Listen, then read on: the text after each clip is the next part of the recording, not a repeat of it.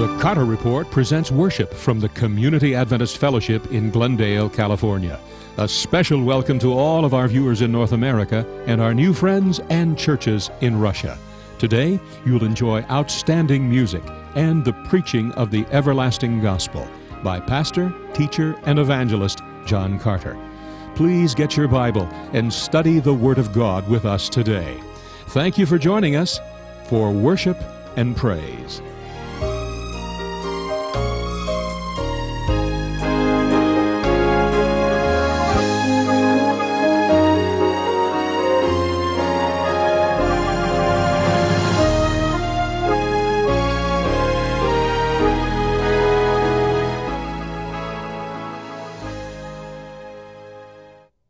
Thank God that I found a way. Often my heart longed to pray,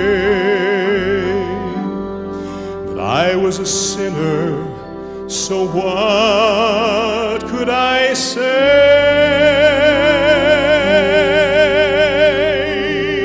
Then I was told of the blood-cleansing way that was opened by Jesus, my Lord.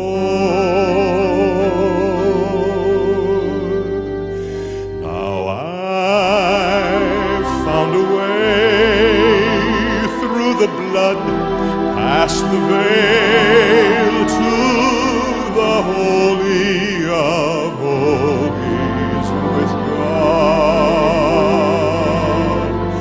and it's there by His power over sin I prevail. I can walk in the path Jesus trod.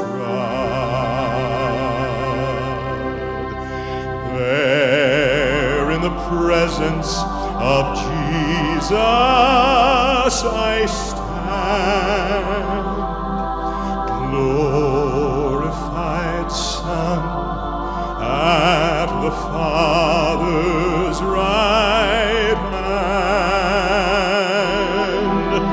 There I can plead, I can claim, I can have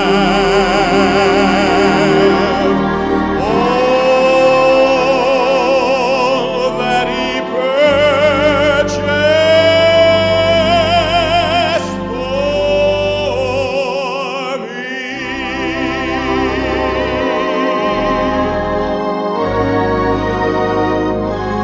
Yes, I found a way through the blood, past the veil to the Holy of Holies with God,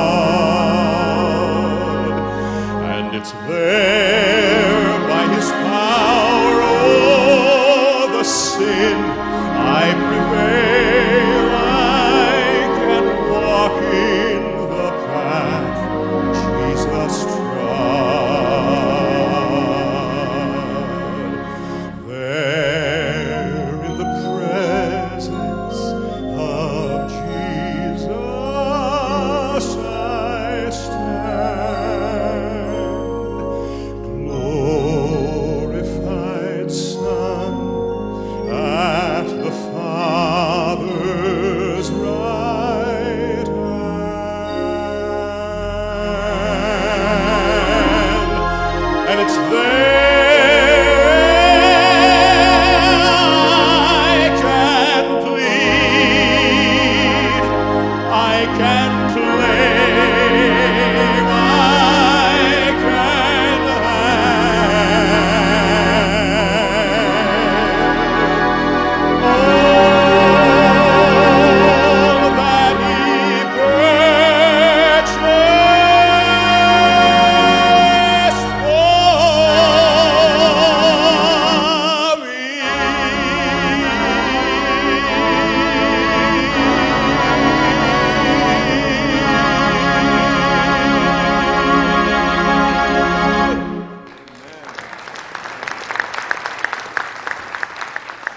Steve, thank you. I'd like you to take your Bible, please, and turn to the last book of the Old Testament, the book of Malachi, chapter 4. Malachi chapter 4, I want you to notice firstly verse 1, then we're going to go down to verse 5 and verse 6 as we talk about the return of the prophet Elijah. We welcome each person here today, and particularly our viewers on 3ABN. Malachi chapter 4, verse 1, "For behold, the day of the Lord is coming, burning like an oven, and all the proud, yes, all who do wickedly, will be stubble. And the day which is coming shall burn them up, says the Lord of hosts, that shall leave them neither root nor branch." It talks about the great judgment day that comes upon the world. And then verse 5 and 6 says, "Behold, I will send you Elijah the prophet before the coming of the great and dreadful day of the Lord.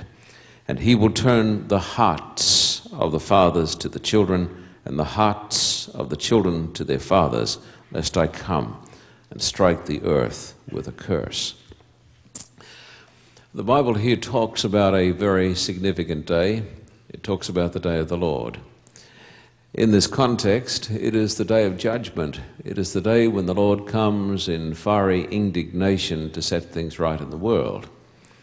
But the Bible says that before the great and dreadful day of the Lord, God, in his infinite compassion, wisdom, and mercy, sends the prophet Elijah back to the earth. And he comes with a message which will turn the hearts of the fathers to the children, the hearts of the children to their fathers, lest God strike the earth with a curse. So today we're going to talk about the return of the prophet Elijah. If we are living in the last days, and most of us believe with all our hearts that we are living in the last days, most of us believe that the great and dreadful day of the Lord is almost upon us. If this is so, then the prophet Elijah ought to be here. Hear this? Can you say amen to that? If this is true, if we are living in the time that is immediately preceding the great and dreadful day of the Lord, then the prophet Elijah ought to be here. And the question we're going to explore today, we're going to explore a number of questions, but one great question is this: what is the message that the prophet Elijah is going to bring to the inhabitants of planet Earth? I want you please now to turn to the Gospel according to St. Mark. Mark chapter 9, verse 11 to 13, and we are going to perceive in these verses the true understanding of the Elijah message. Mark chapter 9 and verse 11 to 13, dear hearts and gentle people. Mark chapter 9, verse 11 to 13. "And they asked him," Jesus, saying, "Why do the scribes say that Elijah must come first?" Well, why did the scribes say Elijah must come first? Why? Because the scribes had read the prophet Malachi. That's probably why. They were students of Bible prophecy to a certain extent. Verse 12, "Then he, Jesus, answered and told them, Elijah does come first. It is true. And what does he do? Restores all things." Now, we're going to continue this verse in a moment, but this is so important that you should store this information away in your mind. The Bible says that the purpose of the coming of Elijah is for what reason? Tell it to me. The Bible says it is to restore all things. The coming of Elijah is for the purpose of restoration. Do you hear this? And you only have restoration when you have had what? Devastation. And we're going to see today, because of the devastation that has been wrought in the bodies and the souls of the inhabitants of this earth, that God is going to send a message of restoration. So keep reading this verse. But the Bible says, Jesus says, Elijah does come first and restores all things. And how it is written concerning the Son of Man, that he must suffer many things, be treated with contempt, But I say to you that Elijah, now finish it, he has already come, and they did to him whatever they wished, as it is written of him. So Jesus said, it is true. Elijah is going to come, and Elijah is going to restore the devastation. And then Jesus said, Elijah has already come, and they have done to him whatever they wanted. So I want you to keep this in your mind, and I want you to come now to Matthew 17 and verses 10 to 13. We're going to put some verses together, dear hearts and gentle people. Matthew 17 and verses 10 to 13, and we invite our viewers on 3ABN to get their Bibles and to follow us with their Bibles. Please get your Bible, look up these passages with us. Matthew 17, verse 10 to 13, as we talk today about the return of the prophet Elijah. And his disciples asked him, saying, why then do the scribes say that Elijah must come first? Then Jesus answered and said to them, Elijah truly is coming first and will restore all things. Is that past, present, or future tense? Tell me. Is it past, present, or future? It is future. So Jesus here is talking about something that was still future in his own day. Jesus said Elijah will come and he will restore. That's interesting. He will restore all things. That's very important, because the prophecy was still to be consummated. And then verse 12, you have a but. And this but gives us a different perspective. But I say to you that Elijah has come already. Jesus said he will come. Okay? He will come. That's future tense. He will come. But then he says, I say to you that Elijah has come. What tense is that? Past tense. He has come and he will come. But they did not know him. So people did not recognize the coming of the prophet Elijah. That's important. People did not recognize him. They did not know him, but did to him whatever they wished. Likewise, the Son of Man is also about to suffer at their hands. Then the disciples understood that he spoke to them of whom? John the Baptist. Now look, let us think about this. Jesus said, Elijah is going to come. He's going to come before the great and dreadful day of the Lord. Jesus said, this is the truth. Elijah is going to come and he's going to restore all things. But then Jesus said, but he's already come. He's already come. And they did to him whatever they wanted to do to him. And then the disciples understood that Jesus was speaking of a person who fulfilled the prophecy. And his name, what was the name? John the Baptist. Now, let me show you another passage which apparently contradicts this verse here. I want you to come now to the Gospel according to St. John, John chapter 1, and verses 19 to 21, if you don't mind. John chapter 1 and verse 19 to 21, dear people. John chapter 1 and verse 19 to 21, please. John chapter 1, verse 19 to 21. And this is an apparent contradiction. I say apparent. Now, this is the testimony of John when the Jews sent priests and Levites from Jerusalem to ask him, who are you? Who are you? He confessed and did not deny, but confessed, I am not the Christ. And they asked him, what then? Are you Elijah? And what did he say?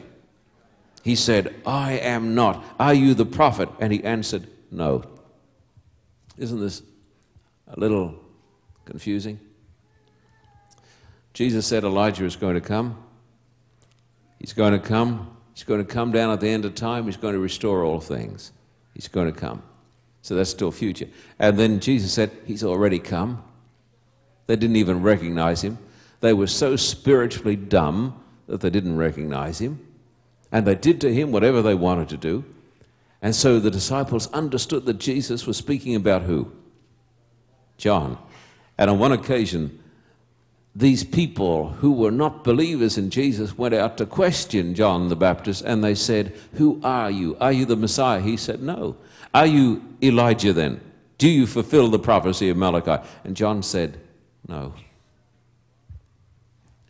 So Jesus said he was, and John says, I'm not. So then how does a person understand or explain the dilemma?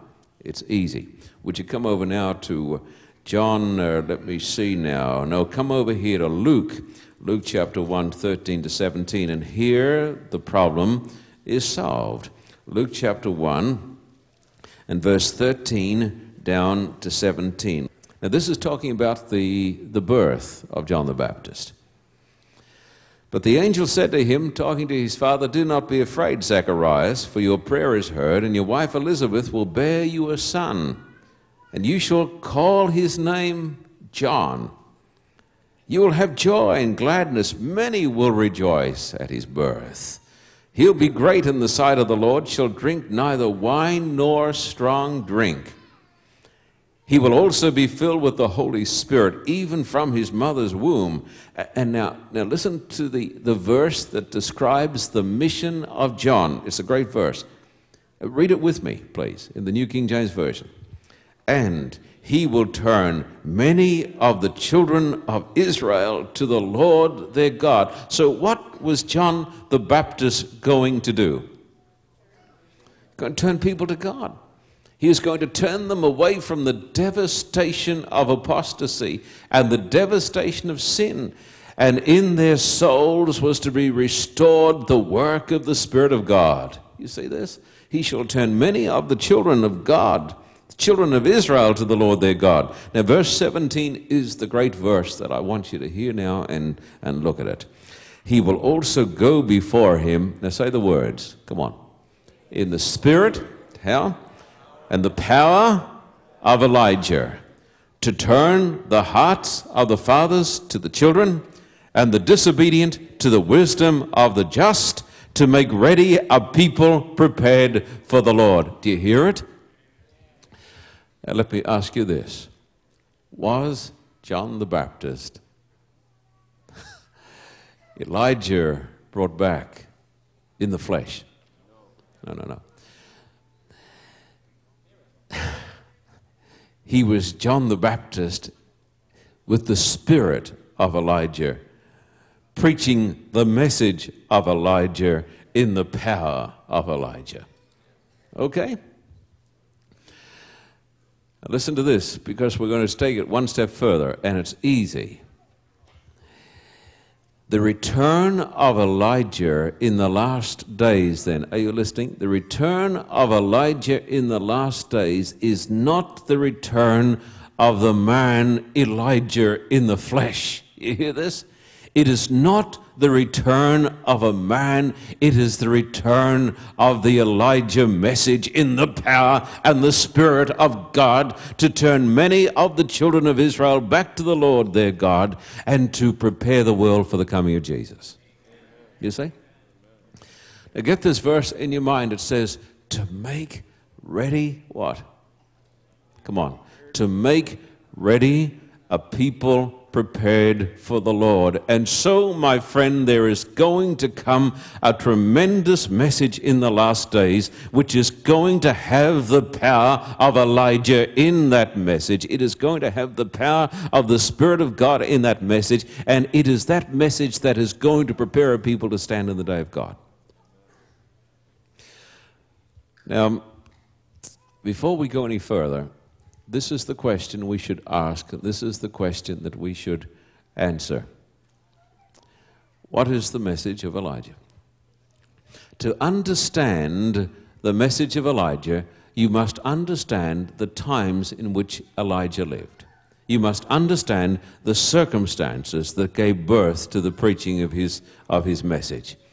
And to understand the times, you need to turn back to the Old Testament, to the book of Kings. And so I want you now to come to the times of Elijah, because these times gave birth to the message of Elijah. Back to 1 Kings, please, if you don't mind. 1 Kings chapter 16 and verse 29 to 33, and it describes the days of Elijah. And if you can understand the days of Elijah, then you will understand the need for his message. And then you will see that there is a parallel between the days of Elijah and our days, the last days. Now, please turn to 1 Kings chapter 16 and verse 29 and onwards, and it describes the circumstances that prevailed in the days of Elijah. You got this verse? 1 Kings, are you ready to go?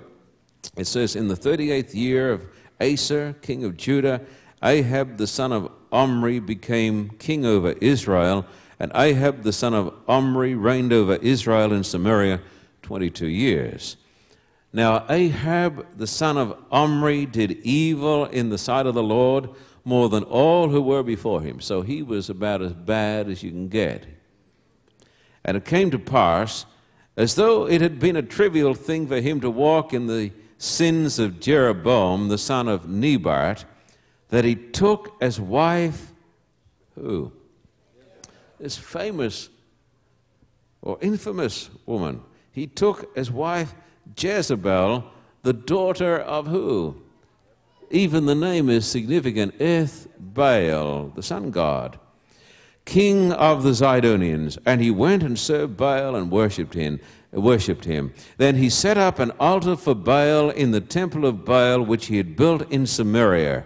And Ahab made a wooden image. Ahab did more to provoke the Lord God of Israel to anger than all the kings of Israel who were before him. Now listen very carefully to what I'm going to tell you. The people here of whom we're reading were not the Babylonians. They weren't the Philistines, and they weren't the Egyptians. These were who? Israelites, the professing people of God.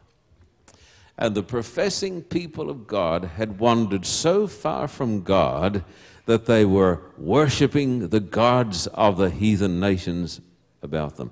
And they had a king over them, and this king was so bad that he married this woman who was the very priestess of a pagan cult. And so the people turned from the worship of the Bible and the worship of the Creator God, and they set up a counterfeit religious system. Listen to this. All religion is not good. You hear this? Many people think that all religion is good. That's as crazy and as phony as you can understand. If you have God's religion, it'll bless you. But if you have the religion of Ethbaal, it'll damn you. You see? This, we're going to see today, was a paganized religion. It was a religion that had become commercialized. It was a persecuting religion. And Elijah, the man of God, was raised up to preach the word of God and to call the people of God out of a paganized religion back to the worship of the Creator. That was the message of Elijah. Now, I want you to come over a little further, if you don't mind, come to 1 Kings 18 and verse 4. It says, and so it was, while Jezebel massacred the prophets of the Lord. It was a persecuting religion. That Obadiah had taken 100 prophets and hidden them 50 in a cave and had fed them with bread and water. And so here is an amalgamation of the religion of God with the religion of sun worship, and it becomes a systematic attempt to wipe out the people of God. It becomes a persecuting system. And then if you come down to verse 17 and 18, you read of a great conversation here.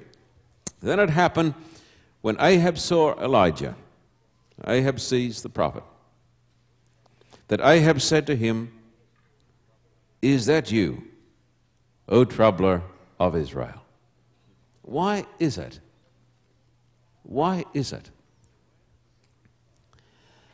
that when a group of people decide to do the work of God, they are often called the troublers of Israel? Have you ever wondered about this? Who are those people who are causing trouble in the church? Who are those people who have the audacity to disturb the status quo among the people of God? And so the king, who was an apostate, said, is that you, Elijah? Are you the person who has troubled Israel? And Elijah said, notice the verse, strong reply, he said. He answered, I have not troubled Israel, but you and your father's house have, in that you have forsaken the commandments of the Lord, and you have followed the Baals. Now listen carefully to this. Just concentrate and think about this just for a few moments. Here you have the professing people of God. Did they have the Bible? Did they have the Bible? Yeah, they had the Bible. They had the Old Testament scriptures. Did they have the temple? They had the temple. They had all the ceremonies. They had everything that made them look like the legitimate, sanctified church of God.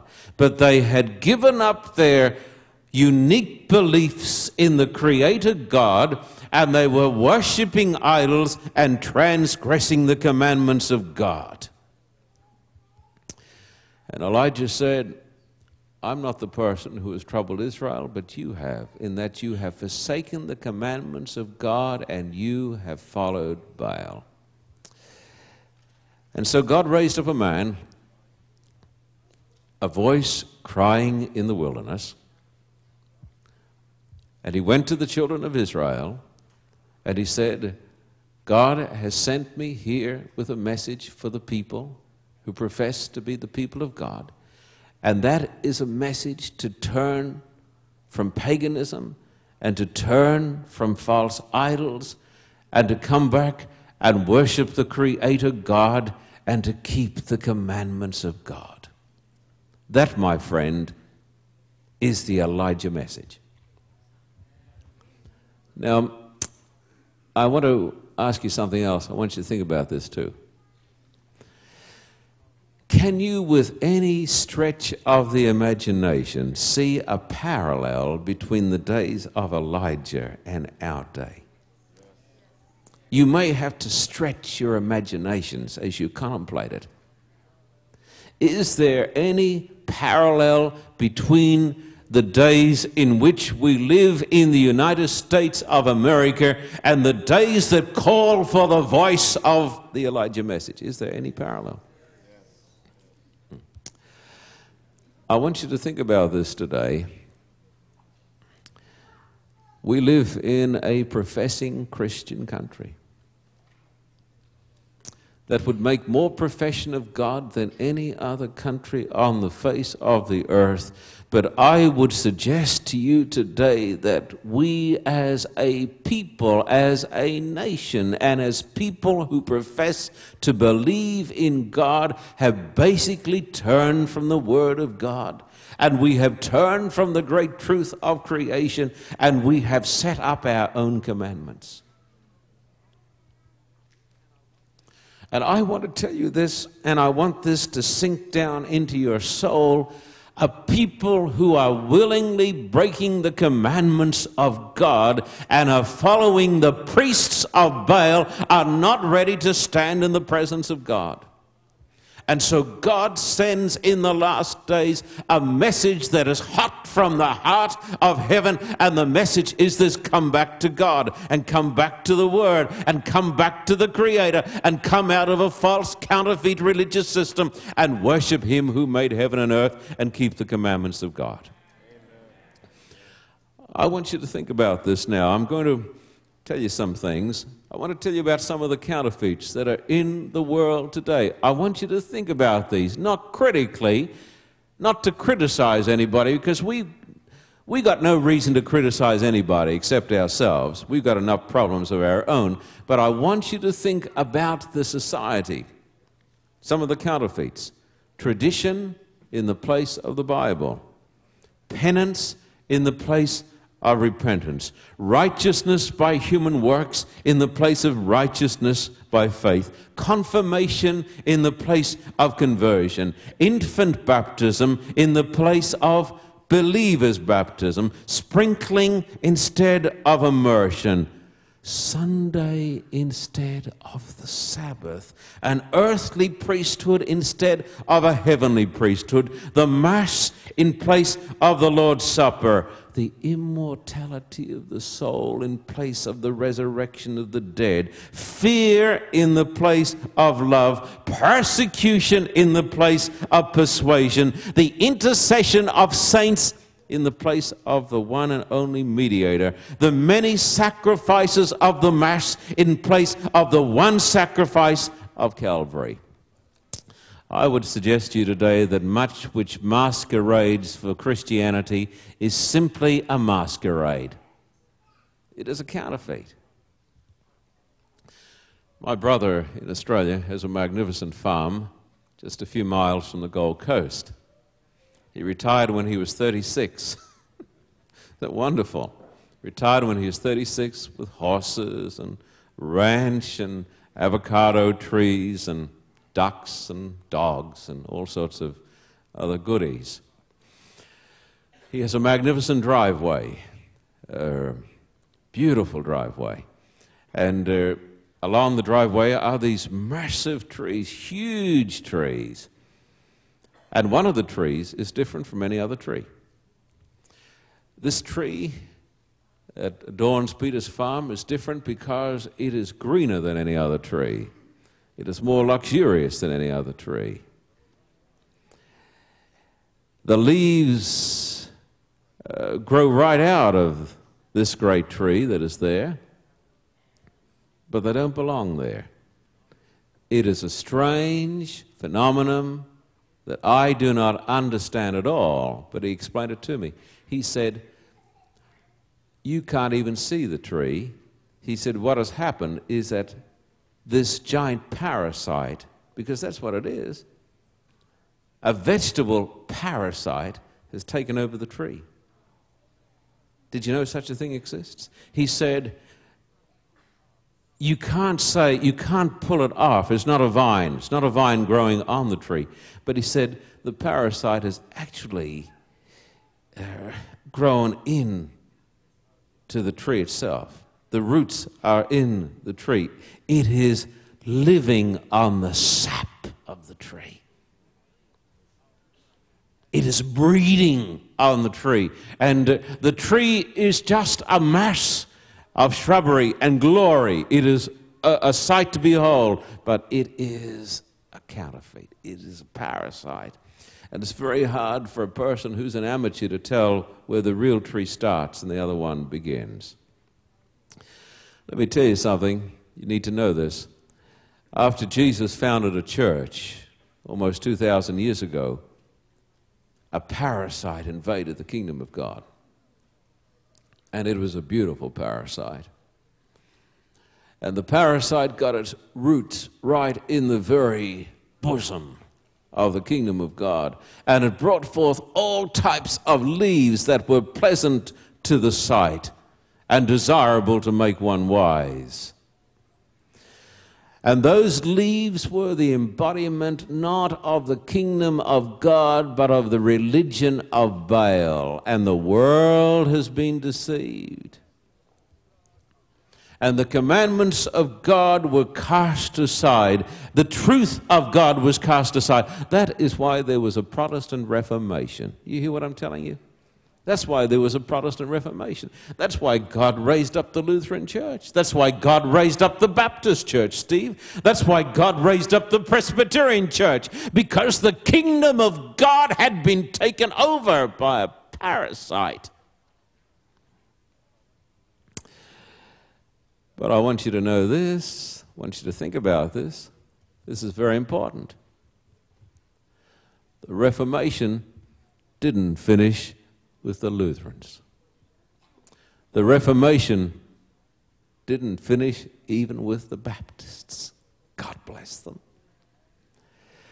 God has a message to go to the world in the last days to complete the Reformation.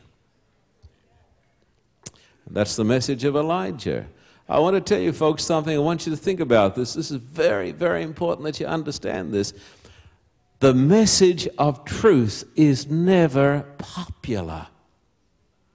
This is hard for people to understand because we have government by the polls.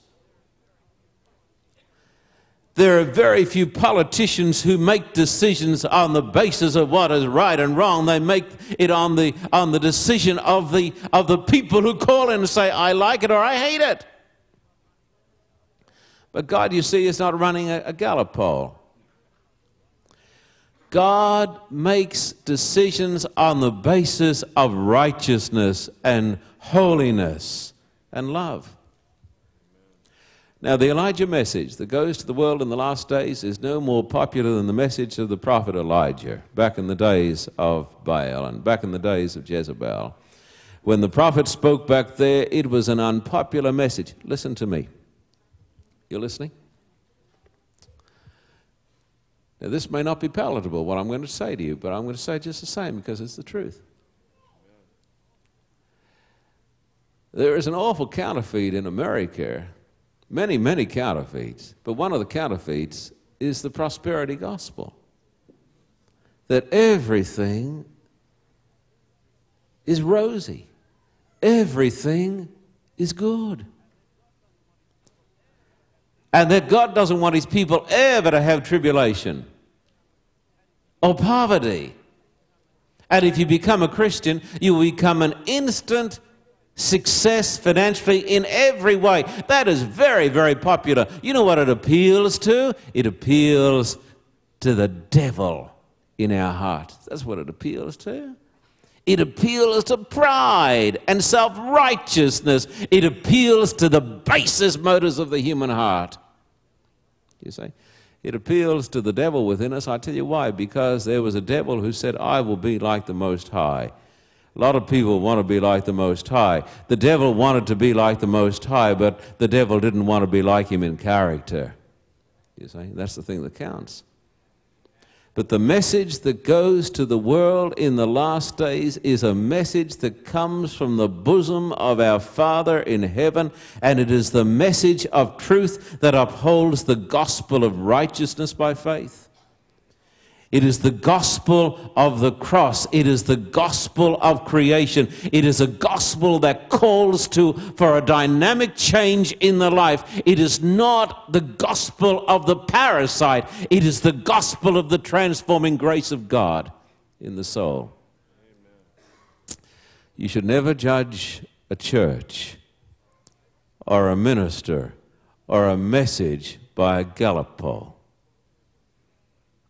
Truth has never been popular. The majority in this world have never been on the side of truth, as we will see.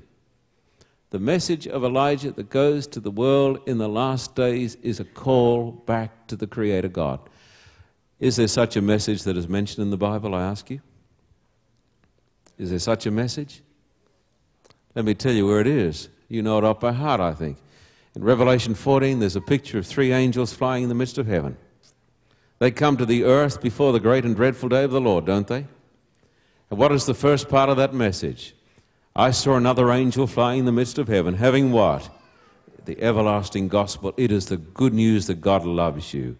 It is the good news that Jesus died for you. It is the good news that you are tremendously important to God. That's the first part of the message. It is the good news that we can never be saved by our own works, but by His works. You see, it is the good news that the blood of Jesus Christ is more than sufficient to save me from every sin. You see, it is the good news that where sin abounds, grace is there 1,000,000 times more. Then the message goes on to say, worship Him who made heaven and earth, the sea, and the fountains of water. In contrast to the worship of the creature, here is the worship of the great Creator God. Come and worship God. Come to God. Worship Him as the Creator. Then it says, for the hour of His judgment has come. This is judgment hour day. You see, the Lord is going to come back soon. Jesus is going to appear in the clouds of heaven. The great judgment is going to take place, and every one of us is going to stand in the judgment bar. You see, at the judgment bar. And then the second angel's message says, listen to this. Babylon is fallen, is fallen. What is Babylon? What is Babylon? It's the religion of Baal. It's the parasite religion. When it talks about Babylon, it is not talking about the old city over there on the River Euphrates, which has been partially rebuilt. It is talking about a vast system of apostate religion that has come in and that has permeated the world. This is what it's talking about. It's talking about apostate religion. And then it warns against the beast, the image of the beast, the mark of the beast. And then it says, keep the commandments of God and have the faith of Jesus. Now, I would suggest to you today, now listen to this. I would suggest to you today that Elijah has already come.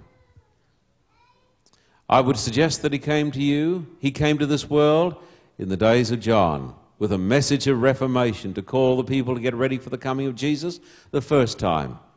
But I would suggest to you on the authority of Scripture that Elijah is among us today. I would suggest it to you on the authority of Scripture. I would suggest that today this Scripture is fulfilled in your ears. I would suggest to you on the authority of Scripture that Elijah has already come, and most people do not recognize him, that Elijah has come not in a man, not in people, but in a message of reformation that is going to the world today. I would suggest it to you. What is that message? That you must hear, that you must obey in order to be saved? What is that message? Here it is in a nutshell. Believe in the gospel. Believe in a dying Christ for your sins. That is the message of Elijah. Come and believe in Jesus. Believe in the Creator. Don't believe in the doctrine of evolution. Do not believe that you are something nothing. Believe that you are a child of the Most High God and that you are inexpressibly important to God because God made you. You see? Believe that the hour of his judgment has come, and let us turn our backs on a counterfeit religious system that is simply a parasite and that offers all of the glories of heaven without demanding the cross. You see, that wants to give the crown without the cross. That's what Babylon is. A religion, the religion of Babylon said, look at the great things I have done. The religion of Babel built the Tower of Babel that ended in confusion, but the religion of Babylon is myself first, and the great I am is here. But the religion of Jesus is that God loved us so much that he would become nothing in order to save us. See, it's the very opposite.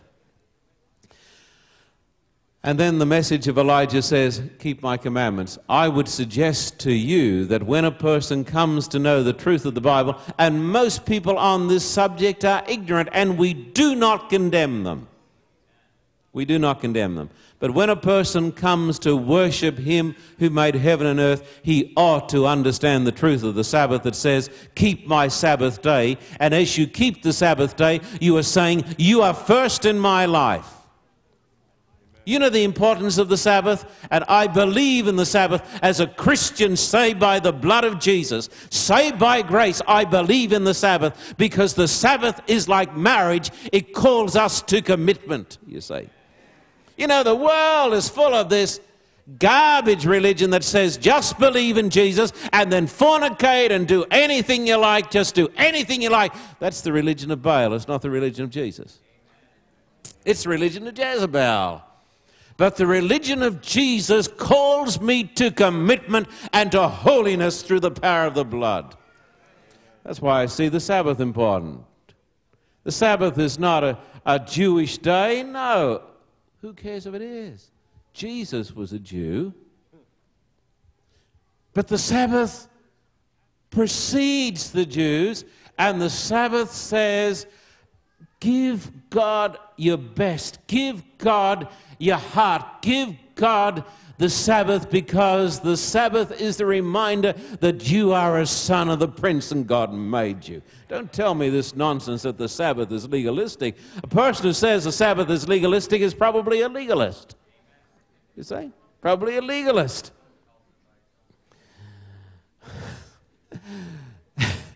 Listen, to him that is clean, everything is clean. To him that is not clean, nothing is clean. And to him who is a legalist, everything has to be legalistic.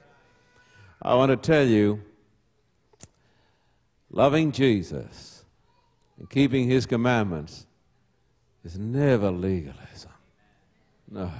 Loving Jesus, working your way to heaven, thinking you can be saved in your own filthy self-righteousness, that's legalism. We got a bit of that too. We all got a bit of that because we're all born Pharisees. You don't have to go to seminary to learn to be a Pharisee. You get it when you're born. The message of Elijah is the message the call to worship the Creator God and to follow the gospel and be washed in the blood of the Lamb and to get ready for the coming of Jesus. And the Elijah message does something when it comes to a person's heart, and I'm going to share that with you, and this is going to be the climax of my talk today. 1 Kings 18, verse 16. So Obadiah went to meet Ahab and told him. Ahab went to meet Elijah. Then it happened when Ahab saw Elijah that Ahab said to him, "Is that you, O troubler of Israel? You the person who's disturbing the church? You the people who are preaching against the sins of the world and the sins of the church? You'd be better to keep your mouth shut." He answered, "I have not troubled Israel, but you and your father's house have, and that you have forsaken the commandments of the Lord.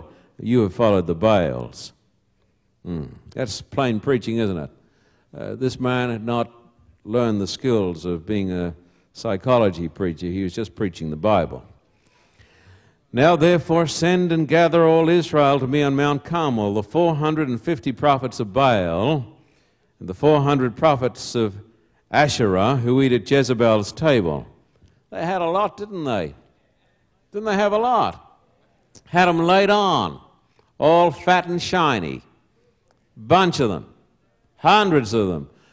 Never be embarrassed because the truth that you believe is only believed by a minority in the world. Some people say, well, my church has got to be the right church because it's the biggest. The biggest is usually the worst. I was going to say the wrongest. There's no such word. Listen, back in these days, truth was not on the side of the majority. They had the priests of Baal by the hundreds, all on their way to hell, and didn't know it until Ahab helped them a little. Or rather, Elijah helped them with a little truth. So, verse 20, so Ahab sent for all the children of Israel and gathered the prophets together on Mount Carmel. Big religious assembly. Big religious assembly, all getting together. And Elijah came to all the people and said, "How long will you falter between two opinions?" What was their problem? We have a figure of speech for that. What do we call it? Well, hypocrites, Alan says. That's not a figure of speech. That's just a... yeah, they were flaky, all right, but they were double-minded. They were sitting on the fence, weren't they? They were people who were not committed. They were people who said all the right religious words at the right time, and they were flakes. They were people who knew all the right responses, and they knew when to stand up and they knew when to sit down. And they were people who had all the right verbiage, but they were lost, going to hell. They were sitting on the fence. They were halting between two opinions. They wanted to serve God and they wanted to serve Baal. They wanted heaven and they wanted the world at the same time. You see? Pretty strong, this, isn't it? Elijah came to all the people and said he was there by himself and he was outgunned 850 to 1. Trouble is they didn't have any ammunition. How long will you follow between two opinions? Now here it is. This is a text with a kick like a mule. If the Lord is God, if Yahweh is God, follow him. But if Baal, then follow him. What does it say? People answered him not a word. Why didn't they say a word? Because they were so dumb, that's why. They were spiritually dumb, and because they had no convictions, they couldn't even give a testimony. They couldn't say a word. They didn't want to put it in writing. They didn't want to say anything because they knew that they were uncommitted and they did not want to be committed to God. Now listen to me, my beloved fellow Californians. You ready for this? Well, take this from me. Take it in love. We live in the flakiest society on the face of the earth, and probably the most paganized society that the world has ever seen. This is our society. And this society does not encourage people who are individuals who will stand up and say, "Here I stand, I will do none other." It doesn't encourage that. It encourages wimps. It encourages anemic people who will say, "Well, I'll vote if everybody else does." A person who puts up his finger to see which way the wind is blowing. A person who goes with the crowd and who thinks that is sophisticated when in fact it is cowardly. A person whose lifestyle shows that he's not committed to his church, he's not committed to his wife, he's not committed to his husband. If he has some marital troubles, the first thing he does is goes and get a divorce. Who cannot take difficulty, whose religion is a religion of weakness, and who glories in it, and who knows nothing else. And may I say this to you, uncommitted people are not going to heaven. You hear this? But they say, you only got to believe. Yeah, but trust and reliance leads to commitment. If you believe in your God, then you'll be committed to Him. These people back here didn't believe in anything. They were spiritual wimps. They lacked intestinal fortitude. That was their problem. They'd been brought up in this wimpy religion. Therefore, they never said a thing. They were dumb and never said a thing. Thought that was sophisticated. Wasn't sophisticated, it was sad. Then Elijah said to the people, I alone am left a prophet of the Lord. He was feeling a little sorry for himself. Baal's prophets are 450 men. Therefore, let them give us 2 bulls. Let them choose 1 bull for themselves, cut it in pieces, and lay it on the wood. Put no fire under it. I will prepare the other bull and lay it on the wood and put no fire under it. Then you call on the name of your God. I will call on the name of my God. I'll call on the name of the Lord, and the God who answers by fire. He is the God. So the people answered and said, it is well spoken. They'd finally got the gumption to open their mouths. Now Elijah said to the prophets of Baal, choose 1 bull for yourself and prepare it first, for you are many. Call on the name of your God, but put no fire under it. So they took the bull which was given them, and they prepared it and called on the name of Baal from morning even until noon, saying, O Baal, hear us. But there was no voice, no one answered, and they leaped about the altar which they had made. Physical activity is not an indication of spirituality. People who jump over the pews in church are not necessarily any more spiritual than these people. So they leaped about the altar. They thought that was great. So when it was noon, Elijah mocked them and said, cry aloud, he's a god. Either he is meditating, he's busy, he's on a journey, perhaps he's sleeping, must be awake. And what a crummy God. Wasn't he a crummy God? Gone to sleep and forgotten to wake up again. So they cried themselves, cut themselves, as was their custom, with knives and lances until the blood gushed out on them, the foolishness of paganism. So it was when midday was past that they prophesied until the time of the offering of the evening sacrifice, but there was no voice. No one answered, no one paid attention. And that's how it is with a false god in the day of judgment.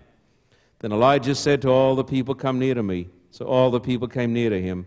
He repaired the altar of the Lord that was broken down. That's the work of Elijah, restoration.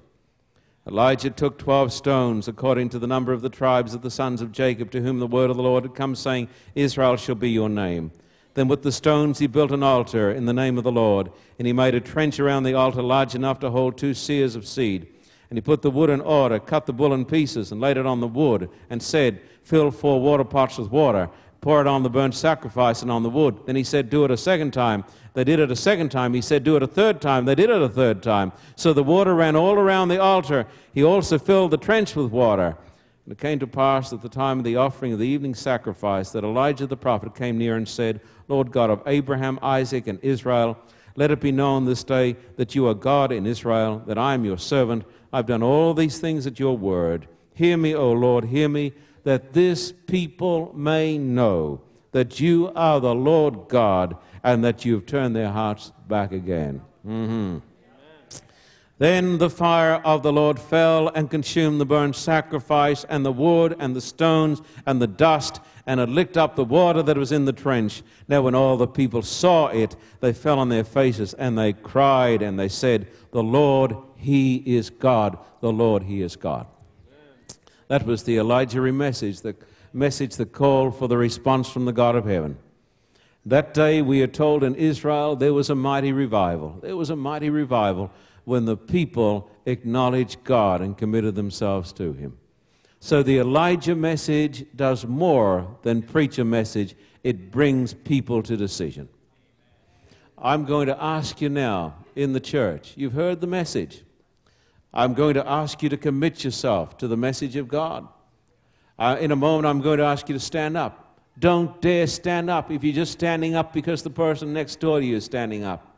Don't stand up because you think it's the thing to do. Stand up because you know that God loves you and you're going to love Him. I'm going to ask you today to say this: by the grace of God, I will be committed to Jesus. I will follow the Creator God. I will be true to Jesus. By the grace of God, I want to be covered by the blood of the Lamb. I want to be married to Christ. I want to be committed to Him. I do not want to be a flake.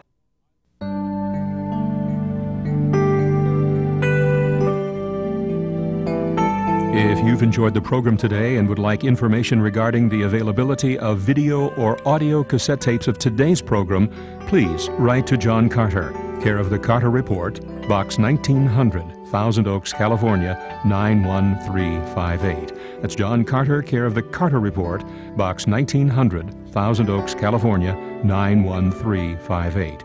Today's program number is on your screen.